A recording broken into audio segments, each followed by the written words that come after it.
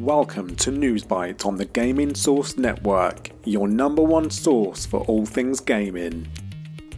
Hi everyone, Kevin here. GeForce Now Thursday is upon us, and with it comes more new games.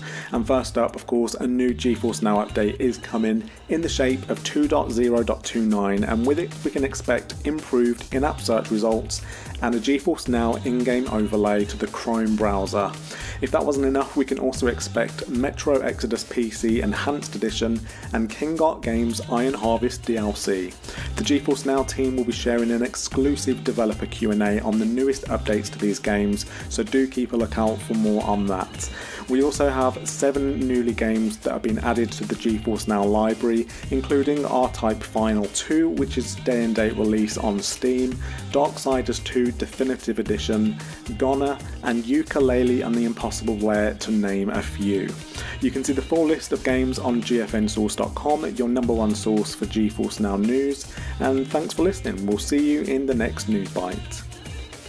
Check out our social media channel at Gaming Source Net, where you can drop a like, subscribe, follow and stay up to date with the latest GeForce Now news.